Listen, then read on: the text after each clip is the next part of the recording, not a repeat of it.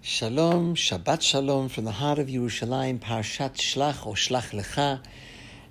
It's an amazing parsha, and we'll get to it in a second, but I have to tell you this week has been so special, and I'm not going to get into maybe some of the sensitive issues of dual loyalty and how many years Jonathan Pollard sat and compared to other Russian spies and what he did for Am Yisrael. The reality is that he is back here in Israel, and this week I'm relating to everyone that he really and truly came back home. Ateret Kohanim brought Jonathan Pollard.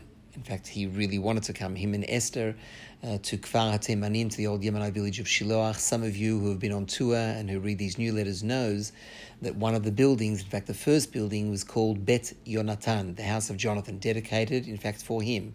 20 years ago, after he had already sat 10 or more years in jail, we knew we were going back to the old Yemenite village, and we were going to redeem the Yemenite village, reclaim it, return Jewish life that area. And Mati Dans had spoken to him while he was in jail when he was with Esther, and it was decided that in the same way that we were going to redeem lands and houses in the Yemenite village, so too he would be redeemed. And we decided then to actually name the first building that we moved into the House of Jonathan. For those who have been there, you may remember the long flag, the kollel upstairs, the nursery, the beautiful view. Since then, we've come a long way, and thank God, since then, he went through a lot, and with Mesirut Nefesh, Gvura, and Emunah. Primarily Emunah, belief in the fact that what he did was right, belief in the fact that one day he would be released, notwithstanding the fact that they wanted to break him in the American jail. He is home today, and he has fulfilled his dream.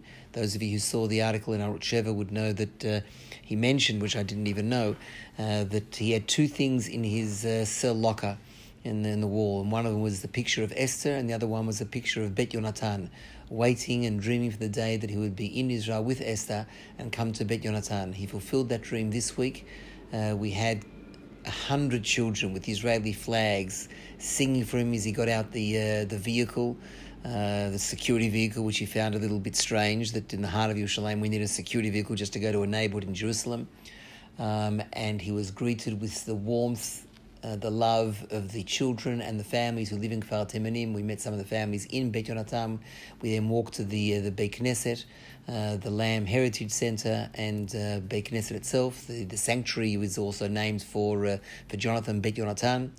And the day was emotional, it was special for the families. I've been getting notes and WhatsApp messages from the families and even some of the children who were sending messages praying for him. And of course, Ateret Kohanim organized that for the Chagim, that we would all send greetings and brachot and pictures from the children, some of whom who've grown up. But everyone happy to see him there. I think that's actually a good way to start off something about the parsha, because if there is someone who talks so positively and loves Eretz Yisrael, that is Jonathan and Esther Pollard. But this week's parsha, it is, from my point of view, I think one of the most important parshas vis-a-vis lessons for each generation. Everyone knows the story for a start. The question is, what is really the true lessons of this parsha? Of course, the essence of the parsha is all about the spies, the Meraglim, who were sent to get information. Maybe Hashem obviously didn't really need the spies to go, but it was something that Am Yisrael wanted, and eventually it was agreed upon by Moshe, let's send the spies. 12 spies, one from each tribe. Even there was someone from Yehuda. As we know, there was Kalev ben Yefuneh, Yoshua bin Nun from Ephraim, that's the Yosef side, and 10 others. 12 spies they went, and they were meant to bring back some facts. What did they do? They came back with an opinion. They came back with thoughts. I don't think we can do it. It's not appropriate. Why did Hashem bring us here? This is not right. We can't do what we thought we could do. There are giants there.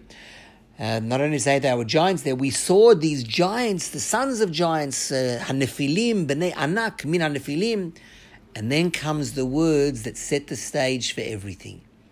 V'nehei be'eineinu kechagavim v'chein hayinu be'eineihem. And in our eyes we were like these little nothing grasshoppers.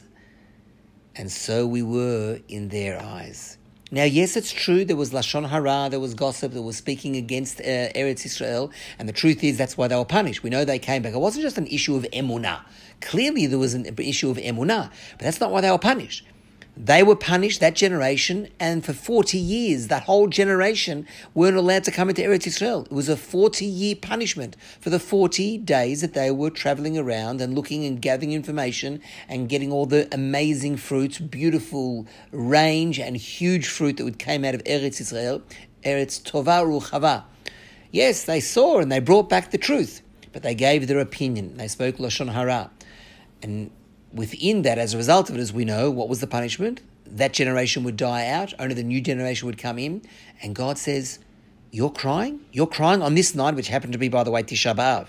I don't know how many of you realize it, but Tisha B'Av was the day the Meraglim came back. The whole story of the Bet HaMikdash being destroyed, the first Bet HaMikdash, the second Bet HaMikdash, Inquisitions, the First World War that ultimately led to the Second World War, who knows how many pogroms and riots in that period, even Gush Katif.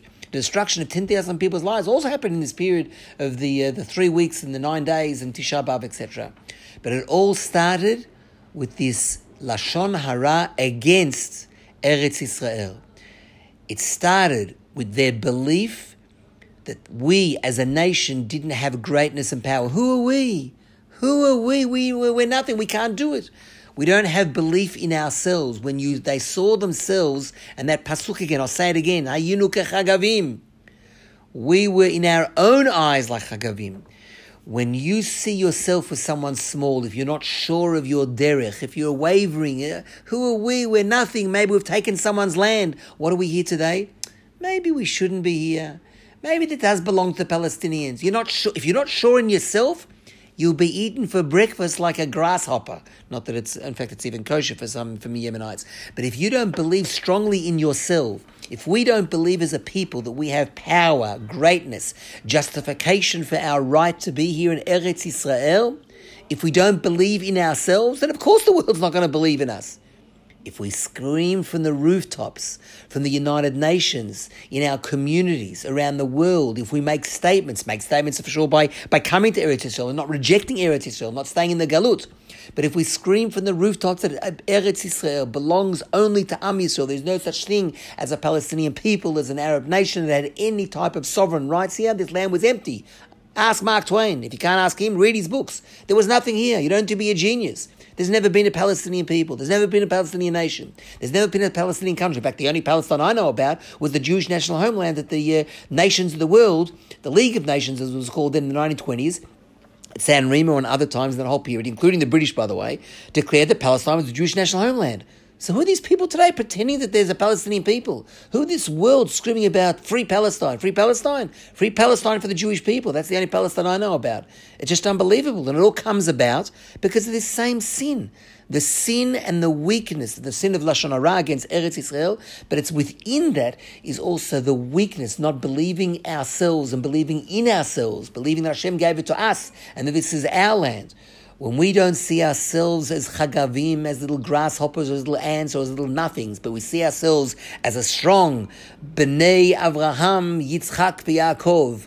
We are the sons of God. We are the people of God that has been given in the covenant, in the Brit, Eretz Yisrael. And when we believe in ourselves, there's nothing that the world can do about it. They will fall to the wayside like nothing. We don't have to be afraid of numbers, of anger, of violence, of terror, of millions of Arabs, of nothing. We can't sit back and rely on Hashem. You have to have emunah b'Hashem, but actually do something yourselves. That's true. But we have to believe in ourselves that they're nothing. It's like like the haystack. In one, I don't remember exactly which haftarah it was, but they're like the haystack. They are like hay and straw. You can have thousands and thousands of huge mounds of straw and hay, but a little flicker of flame of the Jew, the Pintele Yid with his flame, makes it into nothing. It goes down, and within seconds, it's all gone. That's the message from the Parsha. I wish everyone a special Shabbat Shalom. Read it, look at that pasuk, hear what I have to say, and then tell it over and over again to your children, to your grandchildren, to your great-grandchildren from the rooftops. This is the Parsha where we prove to ourselves who we are and we stand up strong with our chest out. No, we are not chagavim. We are not nothing in our own eyes. We are strong, we are Am Yisrael, and we have justice and morality behind what we do, what we say, and how we act especially here in Eretz Israel. Shi'eh Shabbat Shalom lekulam.